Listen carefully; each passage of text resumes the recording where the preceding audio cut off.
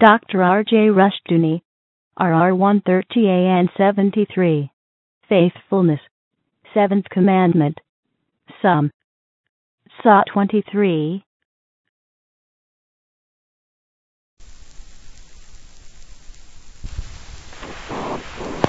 Our scripture is Psalm 23, and our subject, faithfulness.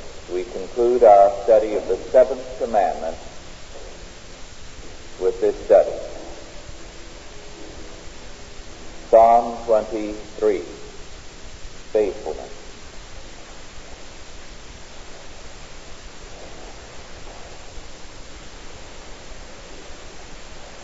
The Lord is my shepherd, I shall not want.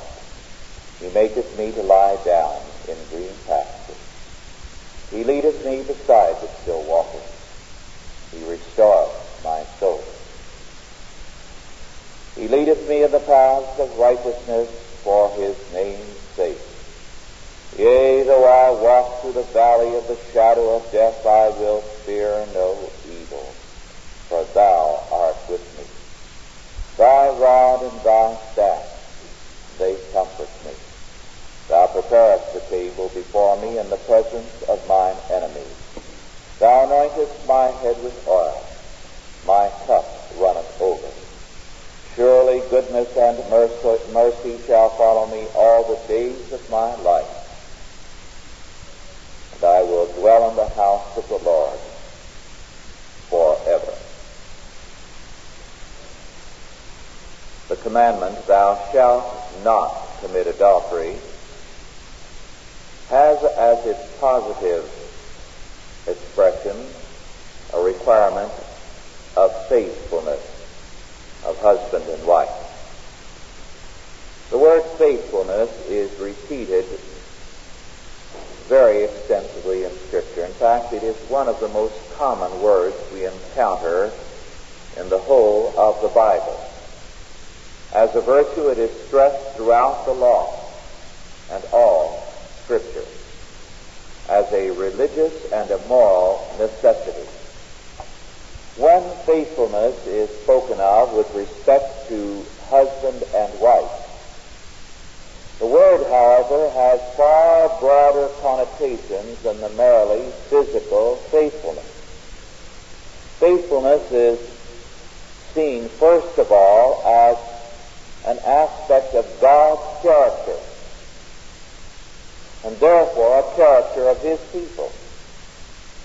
A moral attribute which reveals itself in our relationship to God and his Word, in our relationship to our day-by-day responsibilities, to the people of God, to husband and to wife, to all duties under God. It becomes apparent, therefore, why we have been reading the 23rd Psalm. Because the 23rd Psalm is a psalm which speaks of the faithfulness of God. And this, of course, is the essence of the peace which this psalm communicates. The poem or song or music of this psalm, because it is sheer poetry and it has a music even in speaking, communicates a tremendous calm. And yet, that calm and peace is in the background, set against the background of trouble. It speaks of the valley of the shadow of death, of evil, of enemies, of severe troubles and trials. And it was written in the context of tremendous difficulties by David. But it speaks to us of peace and calm and has been a psalm of comfort precisely because it stresses the faithfulness of God. Because God is our faithful shepherd, we shall not want. He leads us and causes us to lie down in peace and safety. He restores us. He leads us safely through the valley of the shadow of death. He is faithful to us to defend us in the presence of our enemies, to the point of giving us a banquet table in the place of battle, of making even the worst opposition work together for good unto us, so that we are indeed anointed by his blessing, and can say with confidence that goodness and mercy will follow us to the end of our days, and throughout eternity we dwell in him. The faithfulness of God. Of this the psalm speaks, and therefore it gives comfort. But this psalm speaks also of the faithfulness of man. In the third verse it declares, He leadeth me in the paths of righteousness for his name's sake. Too often the meaning of this verse is not properly understood. The paths of righteousness. What are the paths of righteousness? Very literally, in ancient times, this referred to the hard wheel tracks or ruts of righteousness. A roadway, a path, was something that wagon wheels had gradually hammered down to a hard base. And a path was something that was cut through a field or through a mountainside, so that the path represented hardened, firm ground on which a man walked without deviating. When I was a boy, my sister and I played constantly with the children of a neighbor who lived on the farm in back of us. And both those children and my sister and I would go back and forth several days across a considerable acreage. As a result, we beat down a path between the two farmhouses. It was the easiest way to walk, because if you moved out of that path, you moved on to plowed ground, soft ground, difficult ground. The path was so well beaten that even after the field was plowed and irrigated and cultivated, the path would still appear. It was the hardened path, the wheel tracks, as it were, of our feet constantly making a way so that it was difficult to walk out. Now, according to David, God's path of righteousness means the habit, the fixed pattern of continual obedience, so that God leads us, when we follow him, into the sure, the established, the hardened, the safe paths of righteousness.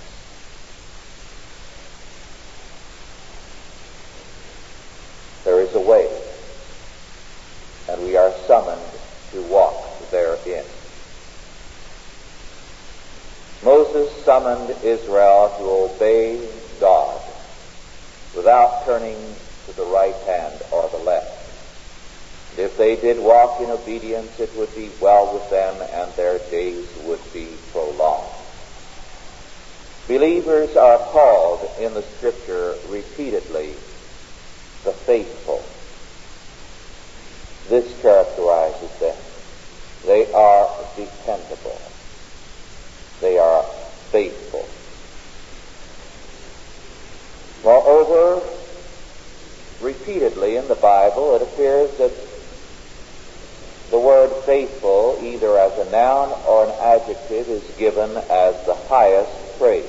For example, in Proverbs 20, verse 6, Revelation 17:14, Matthew 25:21, and elsewhere.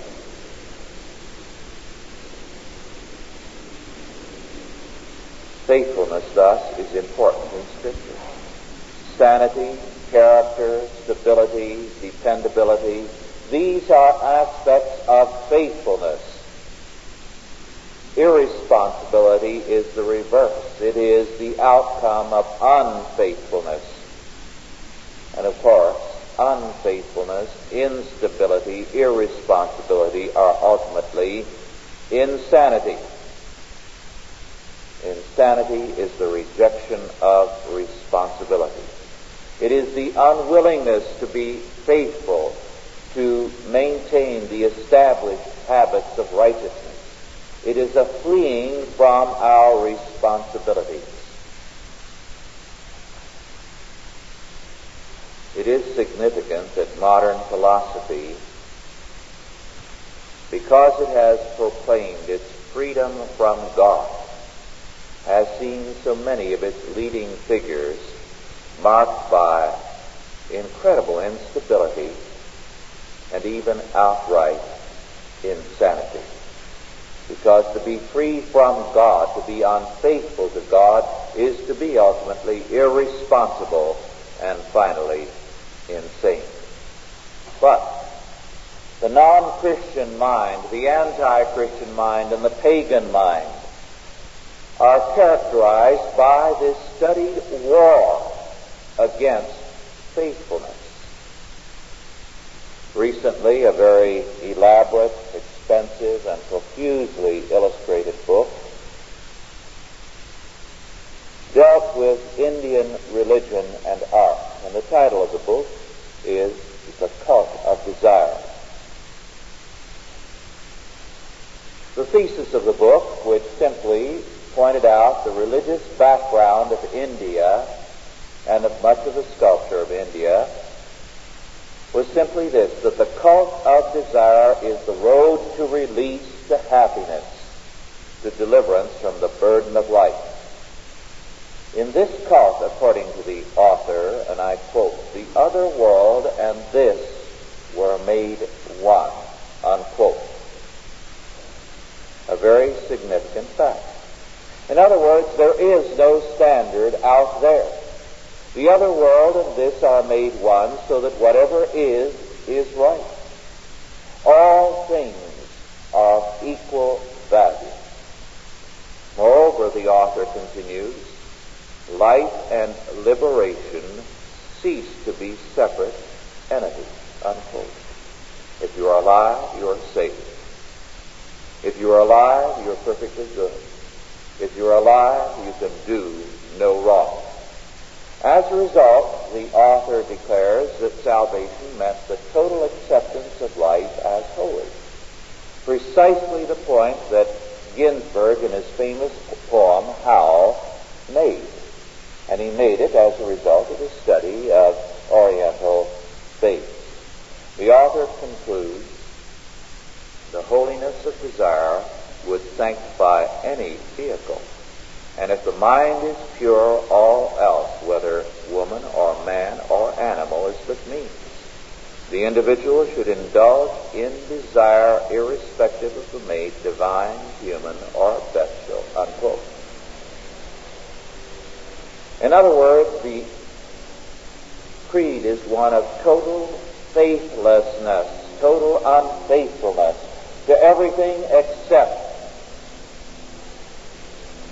what the person desires. To accept every act as holy is, as we have seen on previous occasions, to deny the principle of discrimination between good and evil. Faithfulness is ultimately adherence to the absolute God and to His law. But unfaithfulness is made to be the systematic unfaithfulness of man to every obligation, human and divine, as man's life, joy, and pleasure. One of the proverbs of the African tribes in Africa, which cannot be literally repeated, has as its point that the greatest comfort a man can have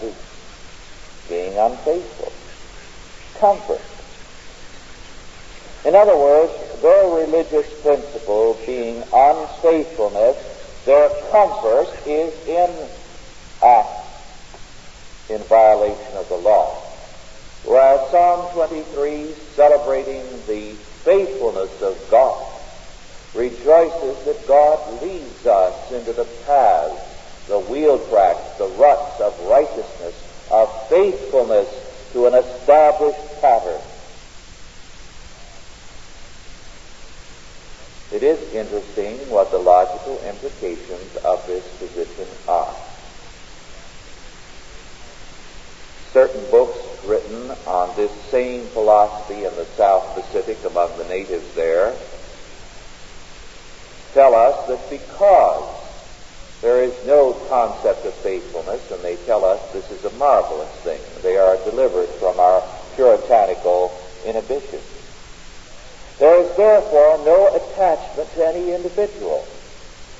And as one writer, Danielson, writes, and I quote, "There was therefore no reason to prefer any particular man or woman," unquote. And this, we are told, is the greatness of the way of the South Sea people. No sense of faithfulness to any particular man or woman, let alone their husband. Total unfaithfulness. Is it any wonder that they are people who have to have someone taking care of them? They are unfit to govern themselves. And before the coming of custodians in the form of imperial powers, they did little except to kill and to eat each other, sometimes wiping out the entire population of an area. The need for unfaithfulness as a principle of life has been an organized movement in modern times. It began almost 200 years ago, and its name is Romanticism. Romanticism. We have touched upon the evils of Romanticism before, but it is so inexhaustible a fountain of evil affecting every area of life that it is important to consider it again. One scholar, and the scholars whom I'm citing are not Christians, one scholar, Jeffrey Scott, identified the essence of beauty for Romanticism as something that is strange, different, or perverted. And if you're looking for something strange as beautiful, ultimately you're going to define it as something so different that it is perverted. So the stranger, the more perverted the object, the person, or the act, the better it is to the romantic. Eric Newton, another scholar, declares, and I quote, "The romantic can never rejoice in the normal. What interests him must be the exceptional," unquote. This means, he goes on to say, and I quote, "mystery, abnormality, and conflict, and a dislike of whatever is law-abiding, whatever conforms to a pattern." The romantic refuses to acknowledge the existence of law as applied to self-expression. "Thou must be exceptional and follow that which is exceptional," is his only commandment. Abnormality is the negative of law. Its very existence depends on its refusal to conform to law-abiding behavior, unquote. In other words, our modern world, being totally conditioned virtually by the romantic movement, identifies freedom with doing evil. It makes unfaithfulness a principle of life in every area, and most certainly with respect to marriage. Unfaithfulness as their principle. This leads to, of course, progressive unfaithfulness, acts of perversion. It identifies artistic ability with violations of standards It identifies character with instability. And we see as faith declines the growth of perversion and a religious principle of unfaithfulness. In fact, not only is there greater unfaithfulness, but a developing pride and boastfulness therein. Some people are so convinced that this is the way of life and the wave of the future that they are writing autobiographies in which they boast of their practice of various perversions to establish in the mind of the reader how free they are.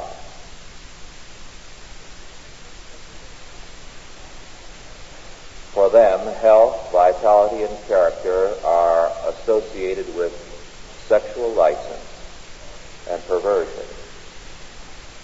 And some, for example, now are actually writing books, as Aglis has, declaring that faithfulness and morality mean repression and crime. And Aglis charges that all the assassinations recently, Oswald, the assassin, and his act, the assassination of Bobby Kennedy and the assassin, all represent Orthodox Christian faith. And that these men were ostensibly, according to Aglis, Orthodox believers, and therefore they committed these horrible crimes. It was Christianity acting in their system as a virus and a poison. This is the ridiculous extreme they go to in trying to prove that faithfulness is an evil.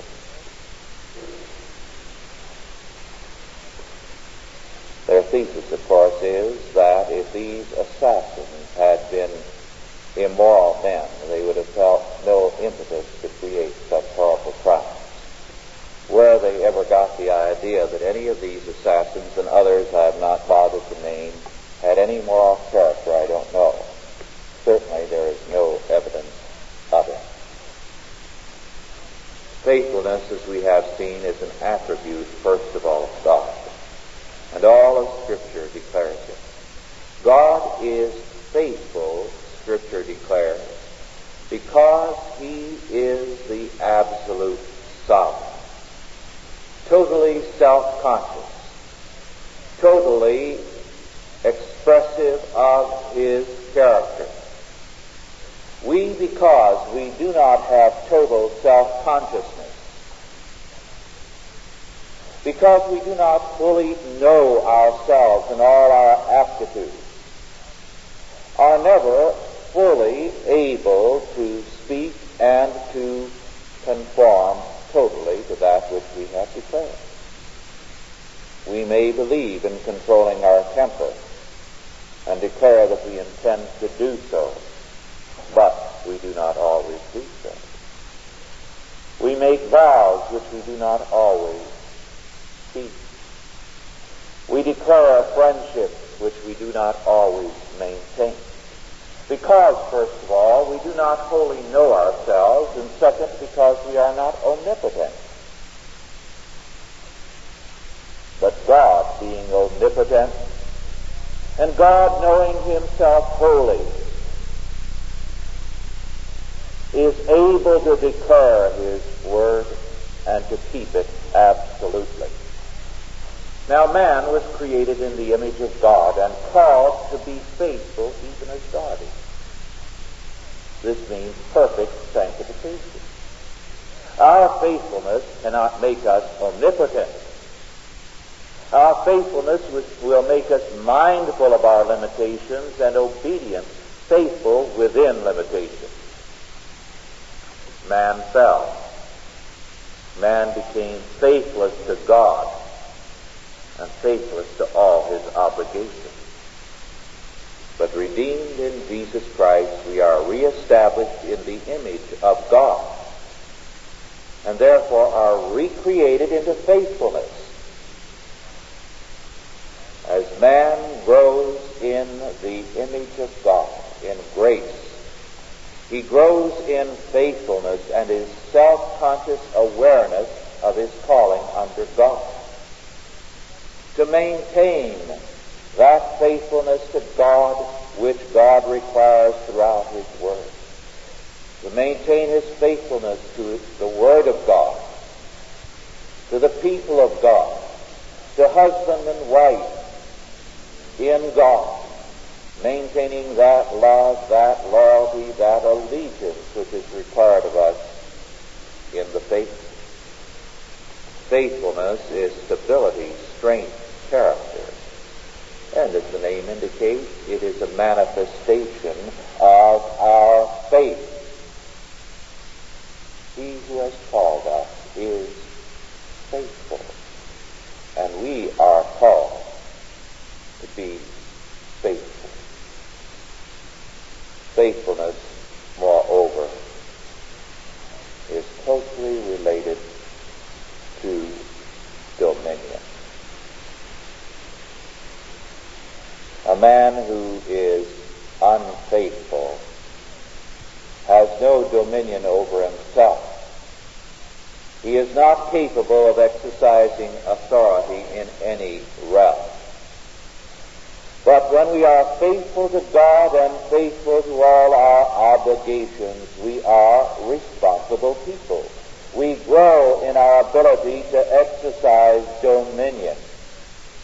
And therefore we can understand why God in his Word terms believers the faithful and makes it a term of high praise for his elect. They are the faithful because they have been reestablished and have grown in their responsibility to exercise dominion and to subdue the earth. Thus we can understand the meaning of faithfulness in marriage. In its truest sense, it means sexual fidelity and much more. It means our faithfulness to God and to one another in the Lord. Our faithful discharge of duty, of love, of dependability, of trustworthiness, of character, of strength and loyalty in adversity, of cleaving one to another in the Lord. It means initiative and ability because it is an aspect of dominion, and dominion means strength. So that our positive requirement to be faithful in marriage as in all things means to exercise dominion under God in our respective places. The word of our Lord to those who exercise dominion with the talents they had was, "Well done, thou good and faithful servant." Faithfulness is a communicable attribute of God, a mark of strength and character in man, whereas unfaithfulness in any realm is a mark of weakness and sin. When we reveal faithfulness, therefore, we manifest an attribute of God, which God has first of all manifested and communicated to us. Let us pray. Almighty God, our Heavenly Father, we thank Thee that Thou art the faithful one, that Thou who art omnipotent and who cannot lie, hast been faithful unto us with Thy people, faithful unto Thy word, and hast called us to be Thy faithful one. Make us, O Lord, by Thy grace, mindful of our responsibilities, that we may ever be faithful in the discharge of all our duties, and that we may show forth the dominion and the faithfulness unto which we have been called. Bless us for this calling in Jesus' name. Amen.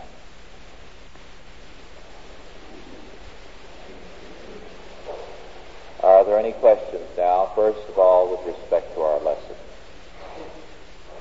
Yes. That what?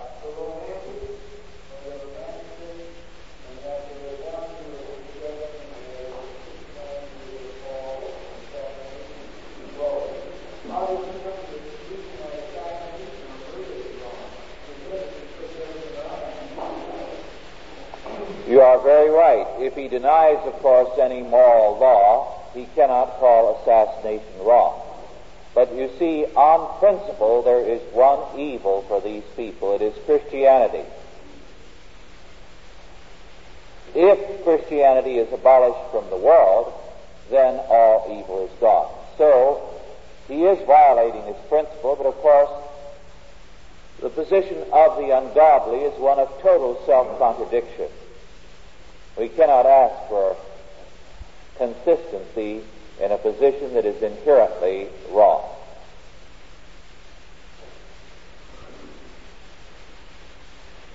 Yes.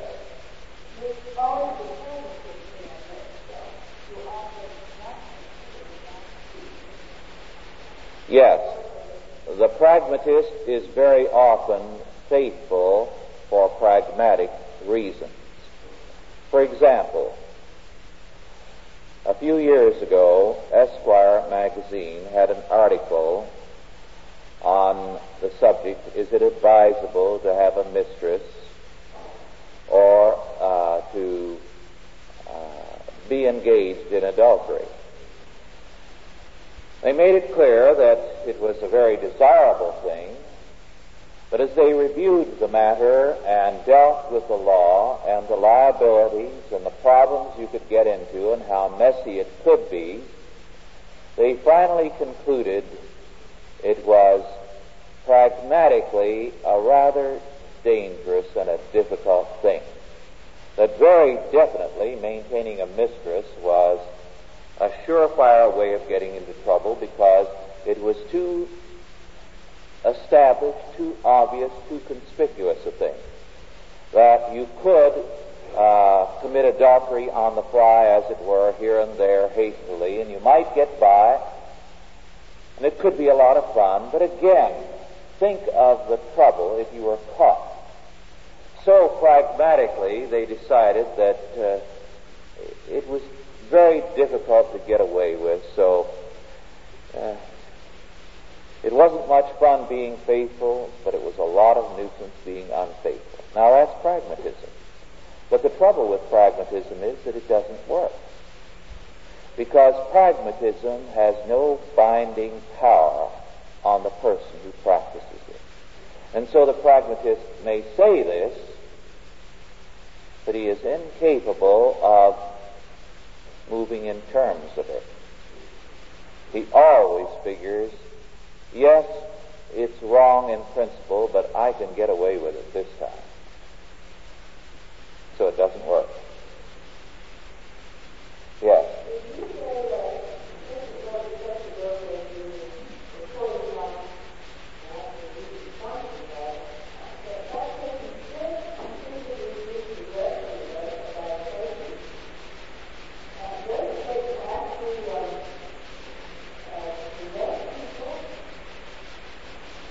Yes, I believe that Satan possesses people. I think far more often he influences them. And I like the expression of one poet who, when he described this some generations ago, spoke of tempting Satan to tempt us. In other words, such a person is asking Satan to influence him. I was very much interested some years ago when I heard the political cartoonist for the Chicago Tribune, Von Shoemaker, give a talk. He has since, I believe, retired to Carmel, but Shoemaker was a prize-winning cartoonist. And he frankly stated that God had very often led him and guided him and influenced him in the work he did, including leading him into his calling. And he said, I know some people find this difficult to believe, but he said, I believe in such influences. He said, I know that before the Lord began influencing me, and sometimes afterwards, I'm sure the devil was putting in ideas into my head. Of course, I wanted those ideas, but he was certainly giving me a shove. And he said, now that I'm working for the Lord, he said, it stands to reason that the Lord's going to give me some ideas too, which I think is a good common sense approach. You get your ideas from where you want them. Yes.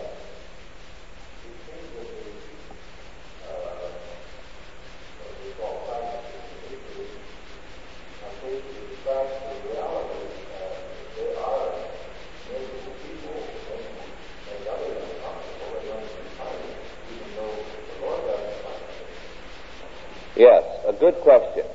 What have these pragmatists done? Here is the requirement of faithfulness. You get into trouble if you violate it. What has been the answer? There's quite a history here, and it's an ugly, sordid history, so I haven't bothered to go into it. But those who have studied, the sociologists and psychologists, the history of the wife-swapping cults in the last 10, 15 years, have found this. One of the major reasons for the cults is, in order to practice adultery without trouble. Because the thesis is, if you both do it together with mutual knowledge, then there is no cause for complaint. And of course, there's no ground for legal action when both are equally guilty. And this has been a studied practice. Both must involve themselves, both must be agreeable to it. Then, pragmatically, neither has grounds for complaint against the other, nor any legal action. So the pragmatic principle has been applied. Now, this pragmatic principle has been carried further down the road to justify perversions that are introduced in these cults and a great deal more. So, the basic principle is a humanistic one.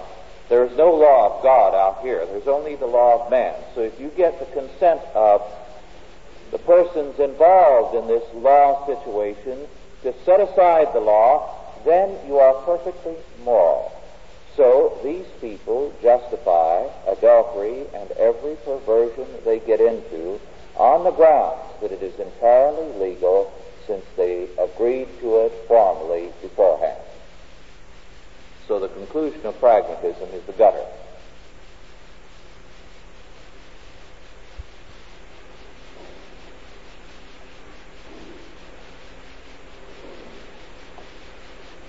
Any other questions?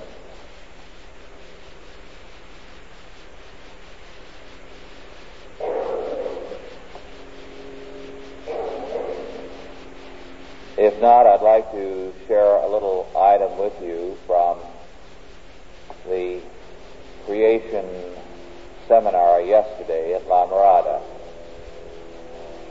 It was, incidentally, an excellent seminar.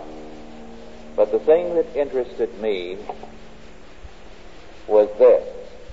During the question and answer period, a number of questions were put forth, written questions, signed. It was interesting to see the source of those questions. I went forward later and asked the chairman for permission to go through them because I was interested particularly in one. One of those questions came from a scientist at one of the major research institutes in the United States. It was a very respectful question,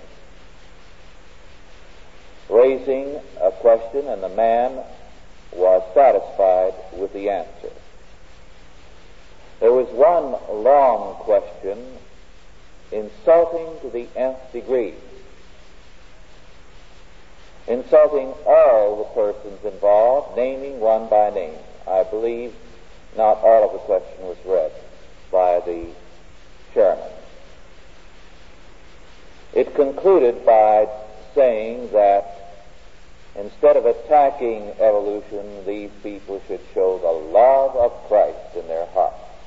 Now, it was as loveless and hate-filled a letter as anything I have read for some time.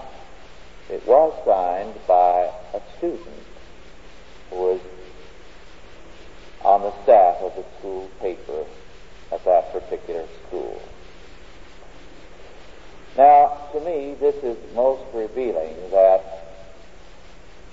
the youngest of the questioners was the only insolent one, and his insolence and hatred was revealed in the name of love.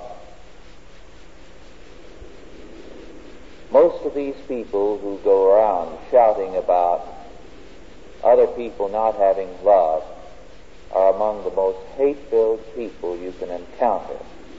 They demand total love so that they can indulge in their total hate. I think this letter is so interesting, I'm going to keep it. I am considering writing a letter to the president of the school and ask that he have this young man submit to counseling because he needs it. I think that's the best way of putting the young man in his place, which he definitely does need to do. Yes.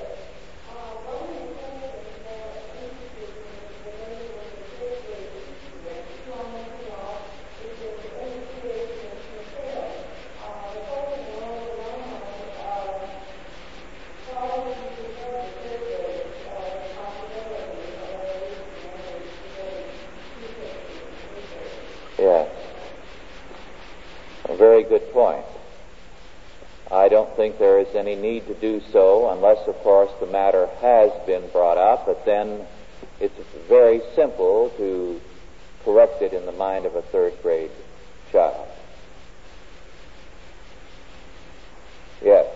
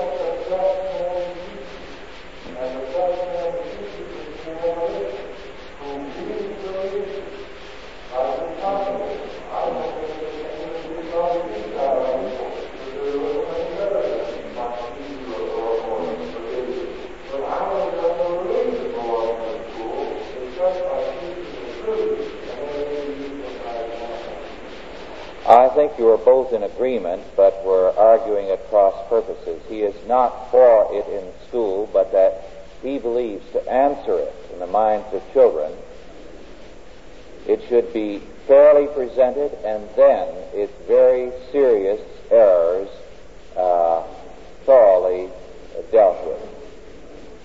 I might add that Dr. David Heiser's book is now out, Evolution and Christian Faith, and it is an excellent study of the picture from the standpoint of a biologist. Genesis Flood by Whitcomb and Morris is an excellent work from the standpoint of the physical sciences, and David Heiser's book from the standpoint of the biological sciences. They do complement one another beautifully. Well, our time is up, and we are adjourned. Authorized by the Chalcedon Foundation. Archived by the Mount Olive Tape Library. Digitized by ChristRules.com.